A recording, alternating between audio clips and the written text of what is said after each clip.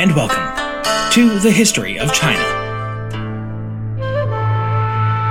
Episode 191, Superpower Interrupted, an interview with Michael Schuman. Podcasting, at least history podcasting, can often be a pretty solo and even lonely endeavor. Now, that of course is not always the case. There's plenty of great shows out there with multiple hosts, but not mine. And I've got no problem with that at all. But maybe chalk it up to months and months and months and months of isolation. And even I get rather jumpy at the chance of talking directly to someone, especially about something as niche and nerdy as Chinese history. And so, as luck would have it, who should reach out but author Michael Schuman, author and journalist at large, who's based out of Beijing. It turned out that he was in the process of publishing just such a book, and wondered if I'd be interested in getting an advanced copy, and then telling him what I thought of it. And so, after burning through the pages, I was only too happy to invite him on to discuss all things China, from its ancient past to what's best to eat today and what the future might have in store. Standard disclaimer, you'll no doubt quickly hear that this is conducted via Zoom, and it has all the audio quality and little lags and drags that we've all just come to expect in such things. Nevertheless, it was a great conversation that I most certainly enjoyed, and I hope you will too. Without further ado, my conversation with author Michael Schuman.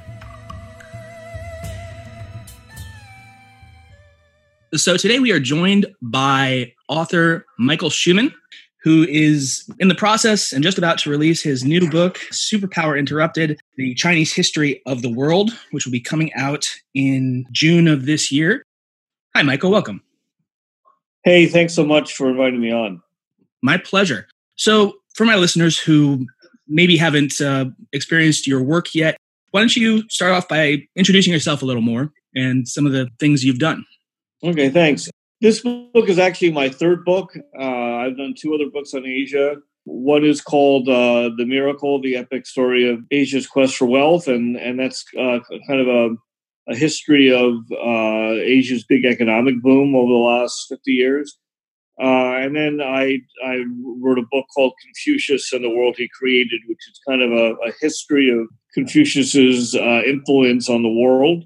But in my real life, I'm a journalist. I've been a journalist since 1992, and I've been a foreign correspondent in Asia since 1996.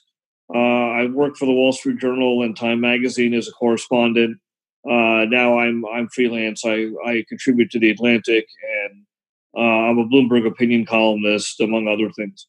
That's quite a resume, and you definitely thank you. In terms of living in Asia. You said 1996 is how long you've been here? I've been in Asia since 1996 in various cities. And I learned yesterday that right now you're in Beijing. Is that right? I'm in Beijing right now. That's right, yes. Yeah, I'd made a mistake. I thought you were in New York because that's where your publishing company sent me the copy of your book from. And so I was scheduling as though we were going to be on 12-hour time differences. And so I felt pretty silly. It's not a bad guess. I'm actually from the New York area. I grew up in New Jersey, and I lived in New York for a while as well. So it was actually a pretty good guess. Okay, well, pure luck on my part. So since you're up in Beijing right now, and since we live in such strange times, I guess I'll first ask you, how's life going for you up in the North Capital? Things are actually returning to kind of normal. I wouldn't say 100% because there's still all these controls in place, but it's actually almost becoming too normal too quickly. That I don't know how you feel, but after really not being in crowds, of course in China you're used to being in crowds, right, all the time. But after kind of not being in crowds since early January, being back in very crowded spaces, in a coffee shop where people are hanging all over you and this kind of thing, it's slightly unnerving. In some ways, it's more stressful than it was when everybody was locked down, and you were kind of you almost feel that you're in a bit more risk maybe with now that everyone's being packed together again. Oh, I very much agree. It's quite the same here in Shanghai. It's that feeling of kind of being sardine compacted all together again, but everybody's still wearing masks, and it's still very visible that there are checkpoints and temperature checks and all that stuff. So it doesn't feel safe, but you have to go back to pretending like it is. Yeah. I figured it would be much the same in Beijing. So 20 plus years in Asia. What got you interested in Asia, and I guess more specifically China in general? And like, how did your life kind of come to intersect with that in such a way? It's funny. I actually kind of fell into it somewhat academically. I always have a lot of interest in history going back to high school. But like most high schools, I went to a pretty good high school, but you have a very limited range of options studying history in high school, which in my high school was mainly you had a choice of American history and American history. So when I got to university, you could take classes on anything that you would really want. I started basically dabbling in Indian, Chinese history, other parts of the world, and just kind of became hooked. And that's how it actually started very academically. And later, it kind of merged with an interest in economics and especially economic development. And that's what brought me out to Asia to write. Because if you want to learn about how poor countries can become wealthy, then Asia is the place to be. So I've been writing mainly about economics in Asia for the time I've been here. And China was a bit of a late addition in my interest. Originally came to China with Time magazine and had been in and out of the country quite a bit before I moved here permanently in 2011. And the more I was here, the more interested I became, and the more the interest around the world has grown in China and everything about China. So I just became more and more involved in China studies and wanted to write more and more and learn more and more about it. Yeah, the economic point there that you kind of get sucked into being fascinated by that. I relate to that a lot as well. I started this show pretty much as just sort of a political history, but especially as I got into some of the middle imperial dynasties, like the Song, for instance, it became more and more fascinating just how the economic structures of the empire developed over time. So I definitely can relate to approaching it academically and then getting much more interested in the economic underpinnings as well. Well, you make actually a really good point about that, because we being from the U.S., we tend to think, like generally everybody in the West, that somehow the global economy started with us. That it was kind of started by the Portuguese and the British and these kind of global, these East-West trading links. But as you said, when you look back before that happened, you find that there was already something of an international system, especially by the days of the Song, as you mentioned. And China was always one of the main drivers of growth and trade in the global economy. I mean, going back to the old Silk Road days. Oh, yeah. So there's this whole other economic history of the world that a lot of people really don't know that China has always played a really big part in.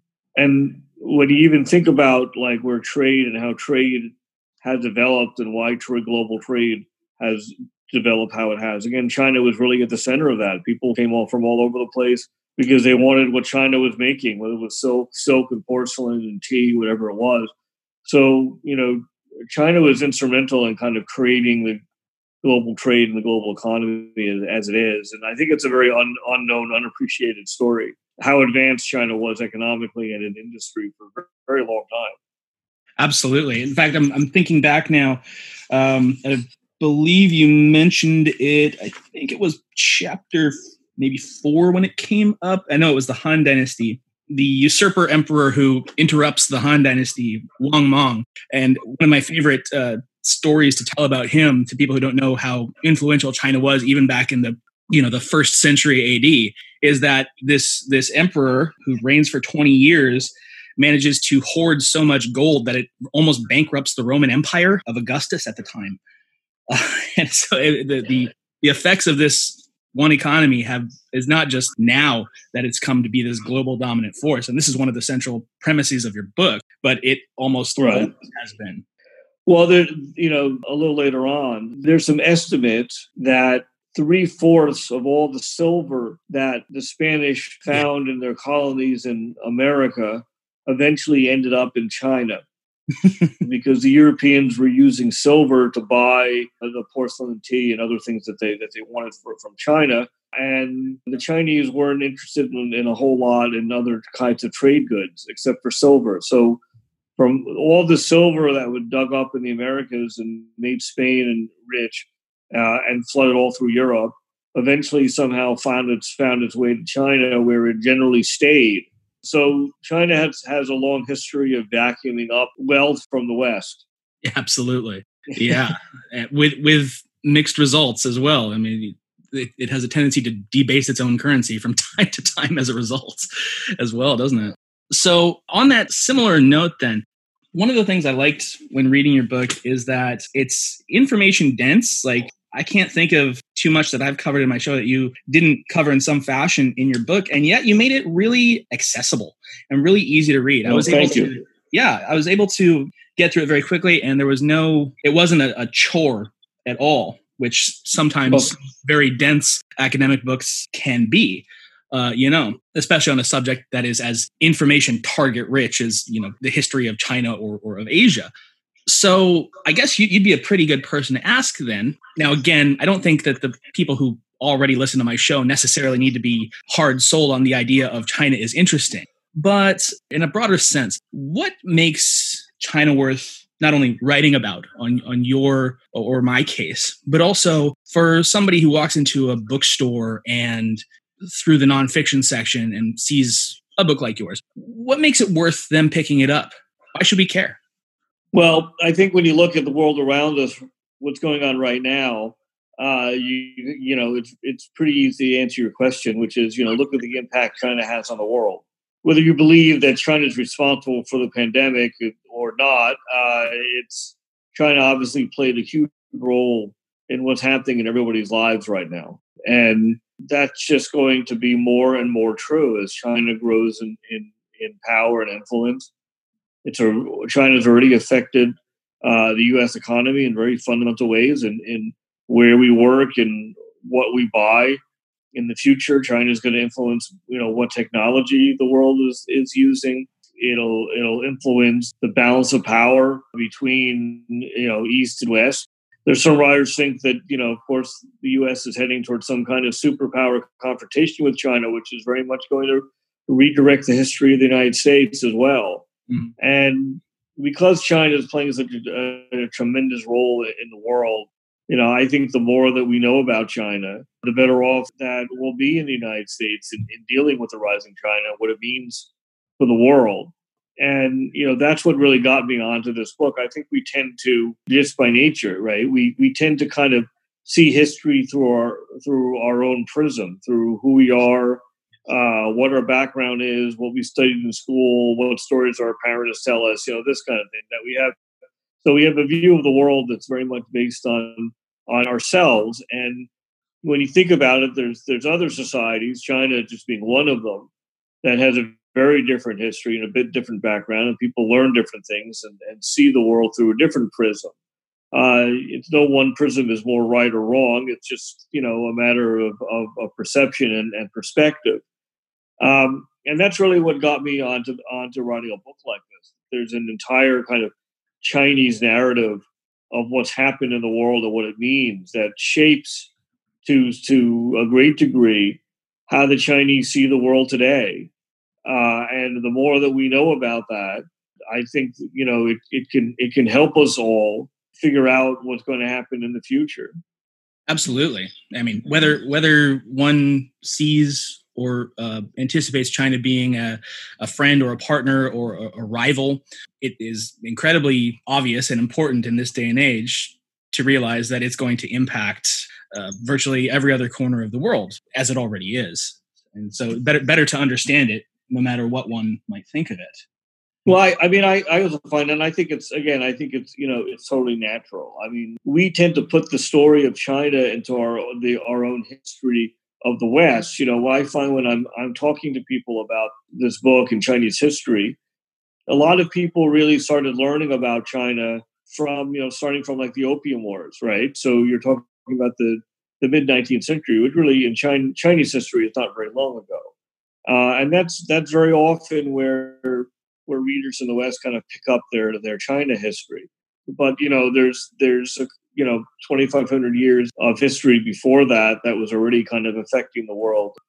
And that goes to a great degree. And unless you're really interested, and you want to know more, and you seek it out, you're academically interested. There's this whole other history of China that most people don't really know. And, as you're dealing with one of the world's great civilizations and what's becoming one of the world's great powers. And I think the only way to really get a handle on what that means is to know more about where China's coming from. Yeah, you bring up where a lot of at least baseline Western sort of idea or understanding of China tends to come in, which is the mid 1800s and the Opium Wars. And to Europeans and to Westerners in general, that's kind of the high tide of their civilizational oomph. And yet for China, and you bring this up repeatedly throughout, that's not only one of its darkest periods of time. It's known even today as the century of humiliation, but it's also just a kind of a few off pages in the sum total of its sort of a history book. It really is an outlier, and yet in the Western sense, far too often, even today, that's taken to be seen as the normal or where China is, quote unquote, supposed to exist in the world order. But you point out very well that is historically just a weird off blip and not at all what the norm has been. Right. I mean, the Western perception of China has always been of this, what the West was considering a backward society, right? And a place that was poor, that had all these weird old ideas. And everyone knew that, China had this great, opulent, powerful history. But, within the Western experience, we've been dealing with we think we've been dealing with a different China.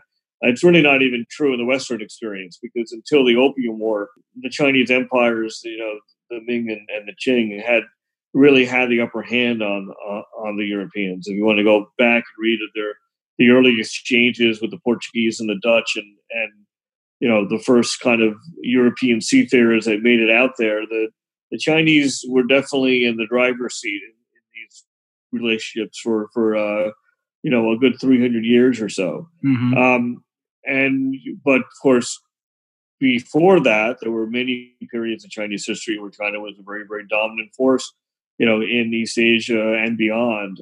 But that's not the Western experience, and that's given us what's really an incorrect idea about what China is about. I mean, that doesn't mean that China was always kind of a super strong, militarily superior state.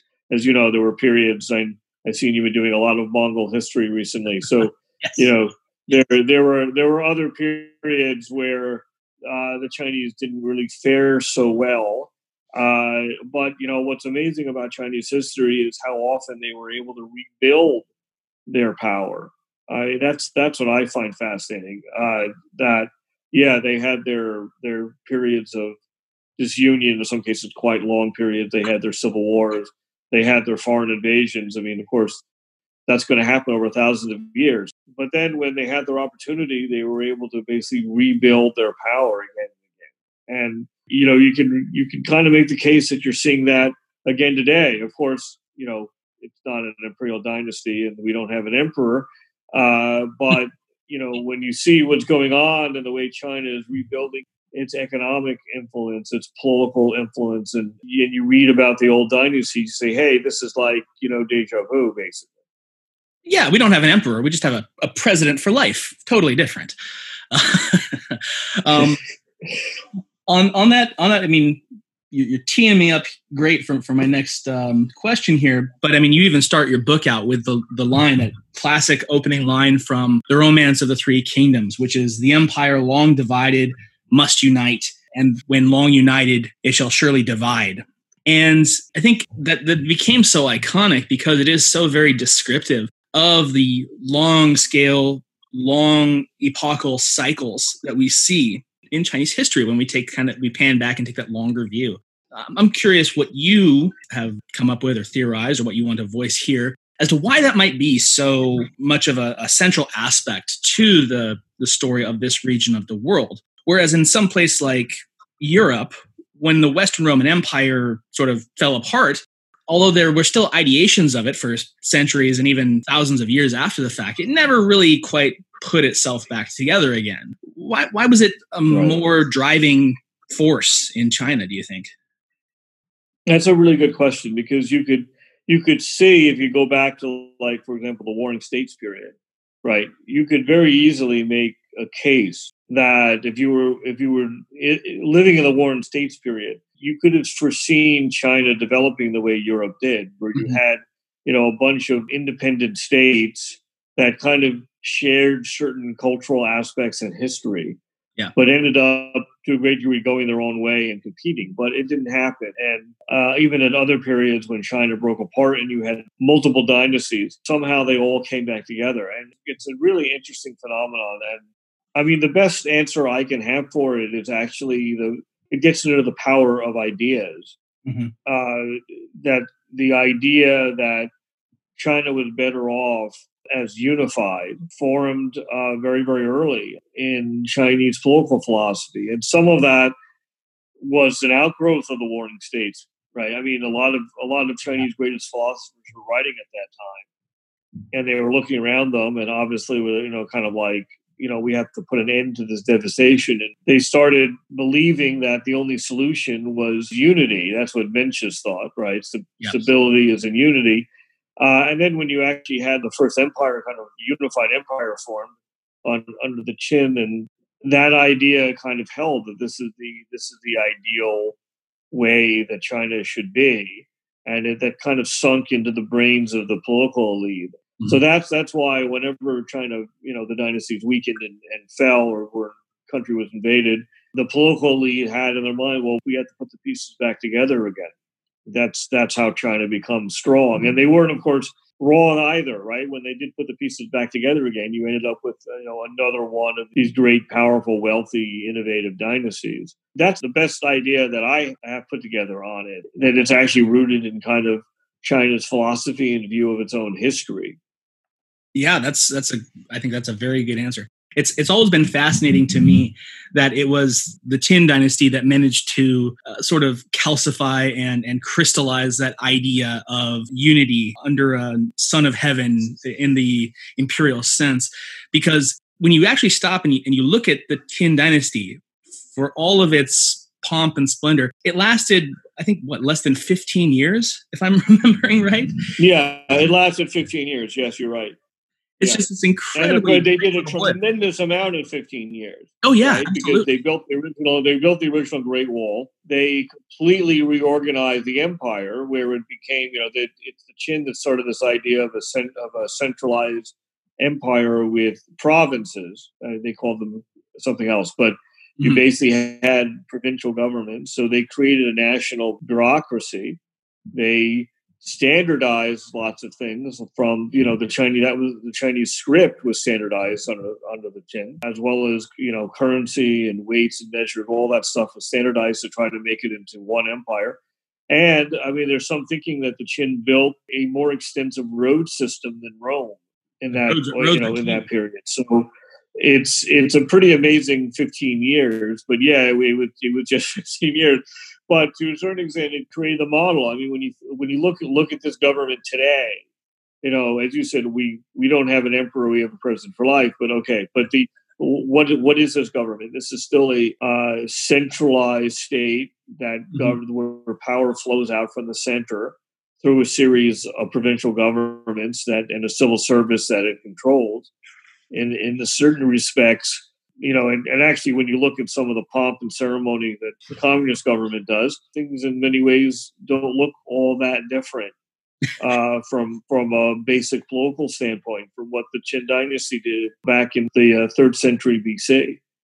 Yeah, I loved. I'm going to pull a particular quote that I had earmarked here that I love that you brought up in the beginning of your book. You said, one Chinese proverb, "Heaven is high and the emperor is far away," is as true today as it ever was. And I mean, it's kind of the perfect statement that describes China even today. This centralized, seemingly overpowering force, but it's almost always so far away that the local bureaucrats are able to do more or less whatever they want, unless they get particularly unlucky.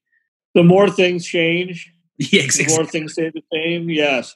So I know. I mean, that's why when you read about China already back in that ancient period, and you live here and you see what goes on, you're like, okay, yeah, this was 2,000 years ago, but it feels like I'm reading something about today.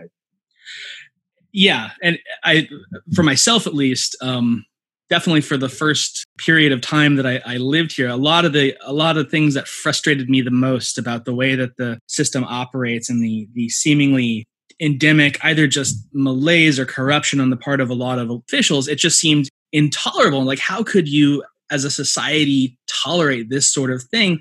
Until you realize, oh no, that's normal.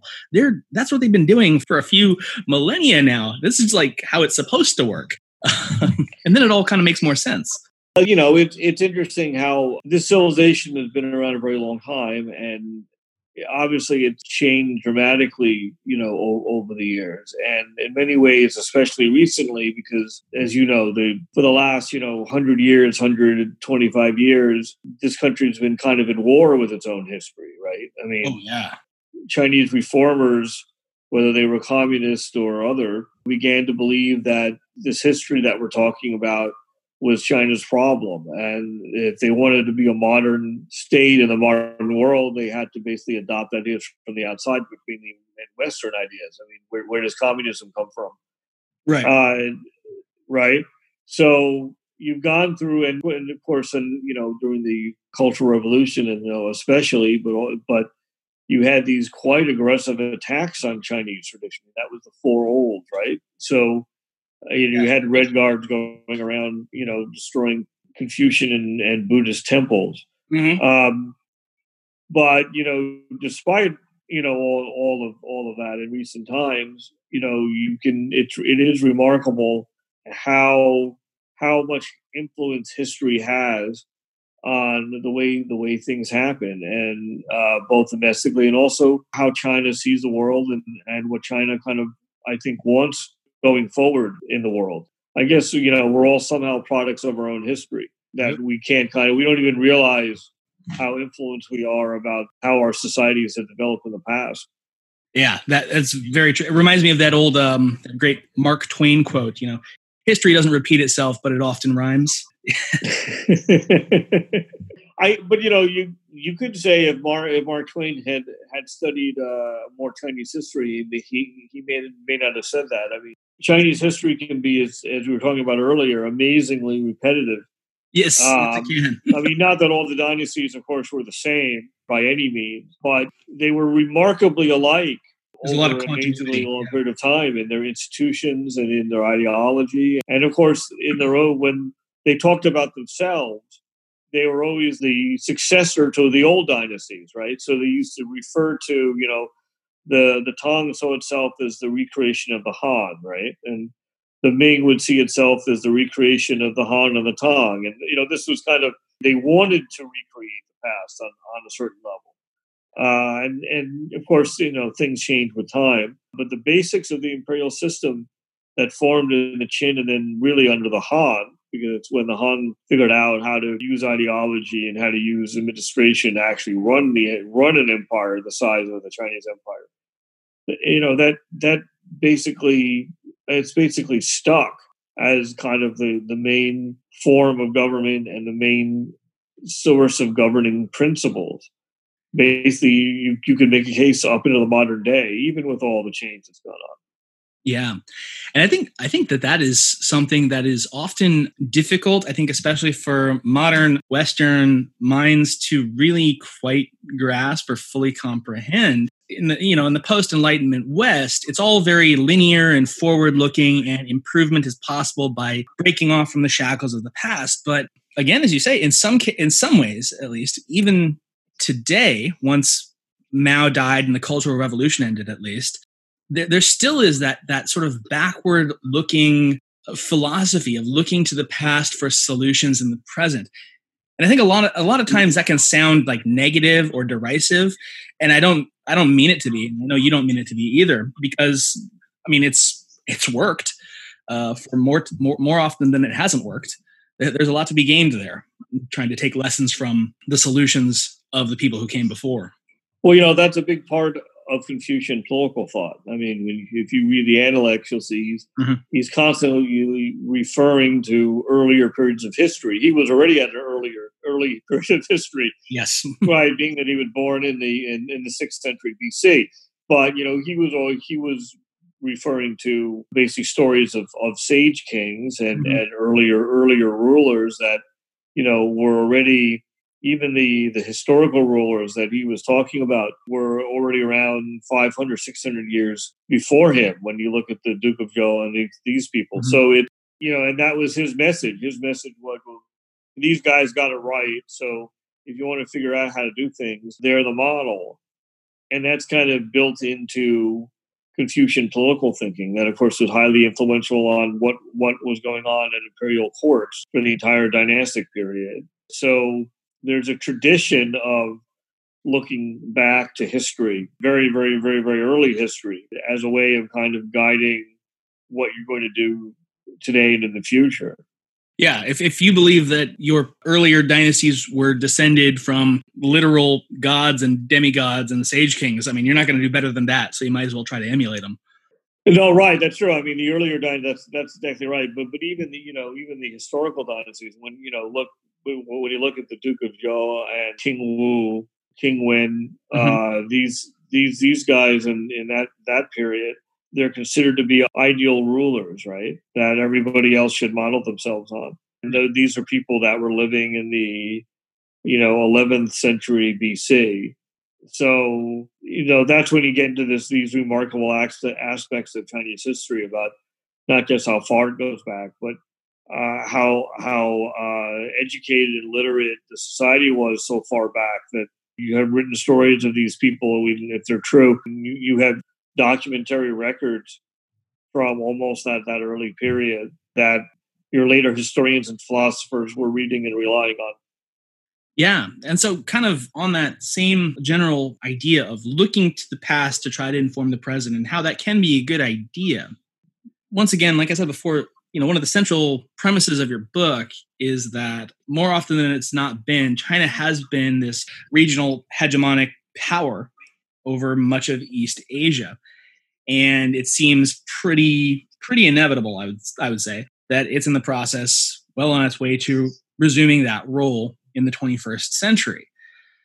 So what lessons, maybe in a Confucian looking back towards the past way, could even the West potentially draw in order to better meet that challenge? And in the same respect, is it necessarily negative, or is there some kind of potential silver lining to that sea change?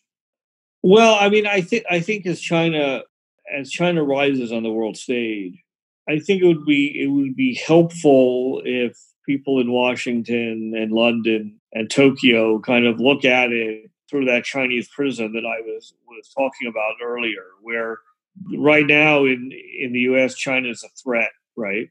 Yeah. A threat to the U.S., a threat to U.S. national security, a threat to the global order that the U.S. and Europe has put together.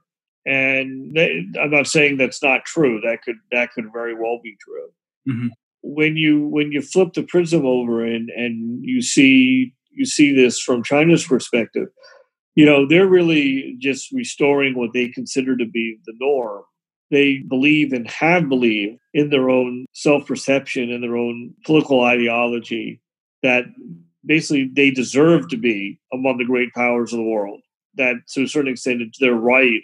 They have a sense of exceptionalism that's different, obviously in its substance, but similar to this idea that the U.S. has of this city upon a hill, right? That the U.S. is going to be a guiding light that's going to change the world. But that's how the Chinese actually have historically seen their own civilization, and they believe themselves to be a superior civilization, and therefore they, to a certain extent, had a rightful place at the top of the world. So when you see things from that Chinese perspective, from the way that they look at this, is that we deserve to be here, right? We deserve to be among the great powers, and you can feel that that's threatening, perhaps. And honestly, the rhetoric out of this government doesn't do a particularly good job of calming people's nerves. But the way the Chinese see it is that this is basically how things should be. Your experience with us is an aberration. I think if we in the West kind of understood more about this, the way the Chinese think of their own role in themselves and where they belong in the world, and where they feel they've always been in the world, then what they do and how they act and what they want is suddenly, it makes a lot more sense.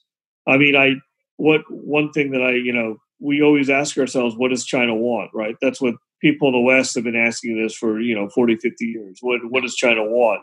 And to a certain extent, the answer is relatively simple. It's what China always had, or what the Chinese think they always had. Yeah. A little respect as I pull on my necktie. Get no respect. But the problem with perception, perception is reality to a certain extent, but it doesn't mean that it's always perfectly true. I mean, the other thing that you're dealing with is a China, especially under this government, that's done quite a bit of rewriting of its own history. Yes. In ways that influence what people think that may not actually be true. I get tons of tweets, pro-China people insisting that China has always been a peaceful power, which we know is simply not true. Yes. The Chinese were at war with just about everybody you could be at war with over their history. So, unfortunately, there's a lot of misperceptions. And the danger I had in writing my book, and one of the real problems I had to deal with was, I didn't want to write a Communist Party history of the world. Right.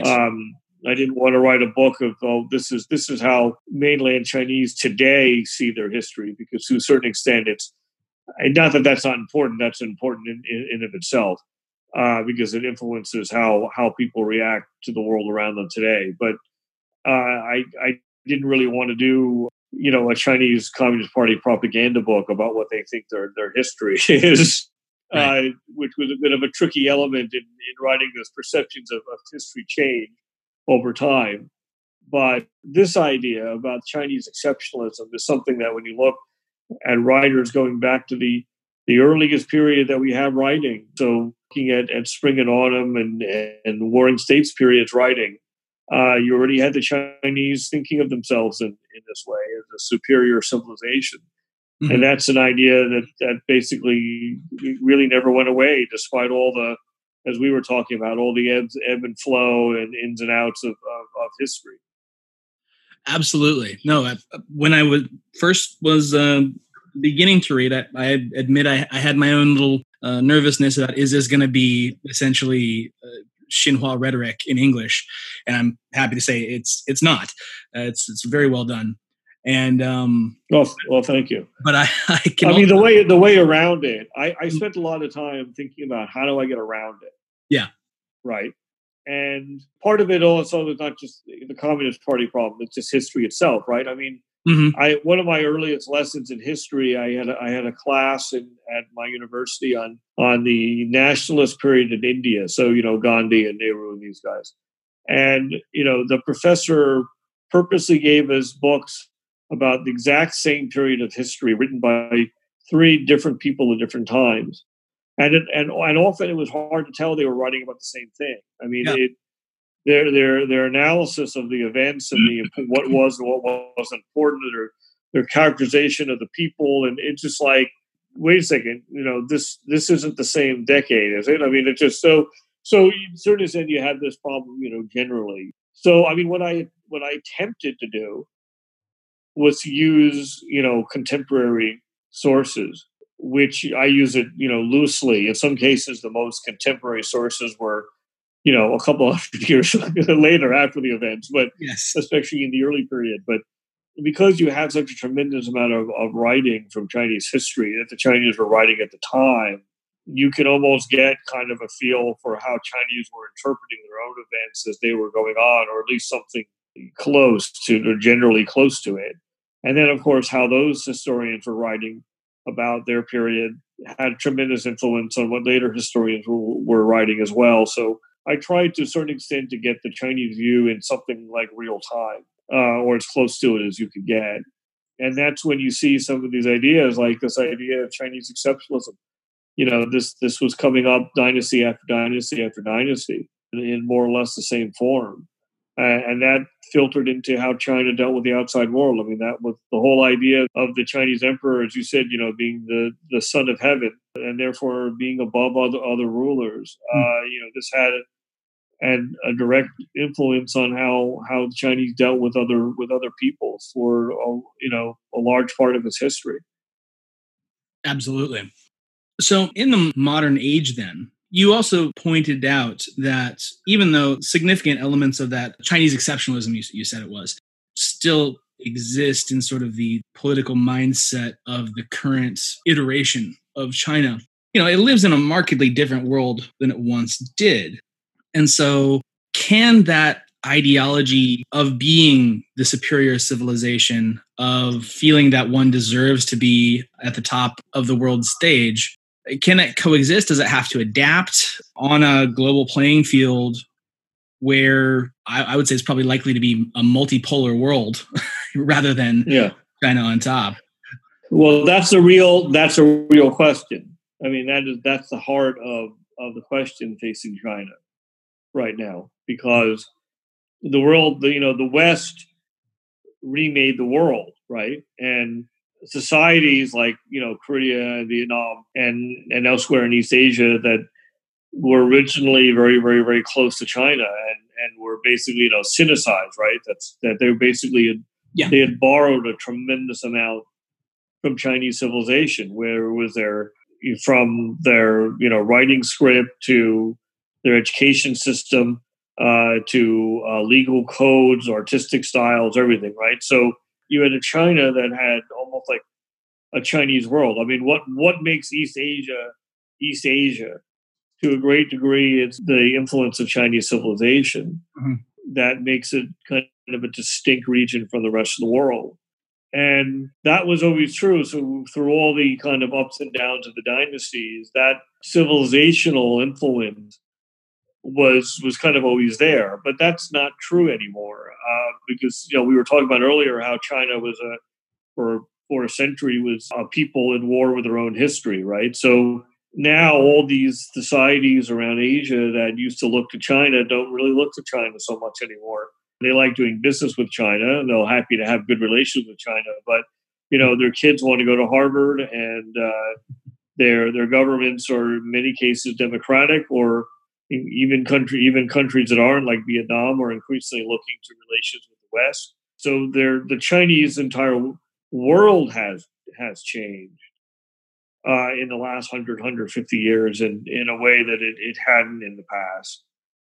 And I think that presents very different challenges to them. You have a country like, Korea, where the dynasties, they weren't always, but for long stretches of time, they were some of the more, loyal partners of the Chinese dynasties. Yeah.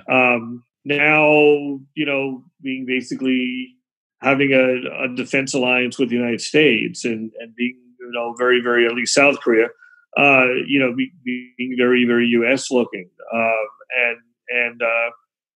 So I think this is the challenge. These societies now look on China somewhat nervously.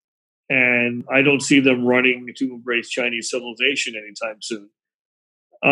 So in that sense, China has its work cut out for it. I mean, it is already a major economic force, obviously, and it's becoming more and more of a military power. It's expanding its diplomatic influence, but that it still has work to go to rebuild the foundations of its power, and that civilizational influence was always kind of the base of Chinese power through all of this, and that one's really struggling, and they're trying to kind of reclaim it. The communist government doesn't do a particularly good job of that, actually. So this is where you get into these open questions. Basically, yeah, China wants what it always had, but can it achieve that, and is that even possible? And as you say, that's still an open question. I guess we'll see. I'd love to predict the future based on the past, but look, I think you can make the case. Let's do that. Let's look at Chinese history as to what's going to go forward. I mean, if you believe in this, romance of the three kingdoms, cycle of Chinese history, a divided China is now uniting, and this means that China is again destined to be a great power. But China also has a tremendous number of false starts. Like, as you mentioned, there was the Qin that lasted a mere 15 years, right? There was the Sui dynasty, that the precursor to the Tang, that lasted only 2 emperors, but looked tremendously powerful at the time. That's the dynasty that built the Grand Canal. So maybe China is destined to be a great power again, but that doesn't necessarily mean it's going to be under the current group of people running the country. That's a very interesting point. It's still early days as far as any new regime goes in the grand course of Chinese history. 70 years is not altogether that long in the grand sweep of things. No, and also when you look at it, I mean, their period of kind of greater influence is much shorter than that, right? Yeah. I mean, this was still a relatively, my first time in China was 1996, and I would just hear as a tourist, basically. And, it's almost 25 years ago, but there were hardly any cars on the road in 1996. This was the real beginnings of still the beginnings of China's opening to the world and move towards wealth. It was still a relatively poor place. So when you look at it that way, it's actually been a very short period of time. Yeah. And so I guess we will have to see. So before I let you go, I've got just a couple more questions and more, I guess, just flippant than these last ones have been. But in your time in China, what's the favorite place that you've been to or visited? And what's your favorite type of food here? Favorite place? Well, in terms of just kind of like cities and kind of city life, I'm actually a bit of a Hangzhou fan myself. Hangzhou. Okay. I generally like that part of East China, that Hangzhou, Nanjing, that Suzhou, that whole area, closer to you than to me. I think these cities are really, really interesting, very old, obviously, and very interesting cities. Yes. And it's actually, I find, to be one of perhaps the friendliest part of China as well. I find people, I think because of their history, that I find them to be quite open in that part of the world. I mean, in terms of sites, God, there's so much, but I'm getting off the beaten track of the obvious sites to see. I don't know if you've ever been out to Dunhuang to see the Buddhist cave temples there, but it's because it's kind of between nowhere and nowhere, right? So you really have to make a trip. But it's well worth it if you want to get on a plane. And when I was there a long time ago, I was there 20 years ago, almost 20 years ago. It was a bit of a trek. It's become a lot easier. In terms of food, I'm going to have to go with something, a bit of a stereotype. I'll apologize to everyone in advance. But I actually love the roast duck here in Beijing. So there's nothing wrong with Beijing duck. You don't have to apologize. Oh no, because it's one of the. I actually don't like duck. That's why I bring this up. Like I'll never order duck. And when I got here to Beijing, it's a thing to do, right? You have guests in town, you want to bring them for your Peking duck, and it's one of those things. It's kind of like I'm from New York, so it's kind of like, why can't you get a good bagel outside of New York? You're going to get hate mail on that one. People are going to say, yes, you can. No. Actually, you can't get a good bagel outside of New York. I'll redirect them to your email. You can't get a really good cheesesteak out of Philadelphia. I went to college in Philadelphia, and whatever around the world they call a Philly cheesesteak, it's not a Philly cheesesteak. You have to go to Philly to get the Philly. I don't know why. It's bread with some chopped up meat on it. I don't know what it is, but it's different in Philly. It's very similar on a much more gourmet level with Peking duck, where it's kind of like even other parts of China don't do it the way they do it here. Right. No, that's a solid answer and a solid defense of that answer. Well, Michael, thank you so much for your time and for coming. Thank you. Is there any plugs you'd like to make in terms of the way people can be able to get in touch with you or anything like that? Well, look, if people want to reach me, the easiest way is to send me something on Twitter, which is the fastest. My handle is @Michael Schuman, so it's pretty easy. And look, I'm happy to if people do read the book. And they want to interact and they have questions, they want to talk about stuff. I'm open to having these dialogues with people and whatever, so I look forward to it. Awesome. So one more time, that is Superpower Interrupted, The Chinese History of the World by Michael Schuman, coming out on, says, June 9th of 2020. June 9th. All right. So get it in any way, shape, and form you can. Thanks a lot again, Michael. Hey, Chris, I really appreciate you inviting me on and the time. This really interesting talk. Thank you.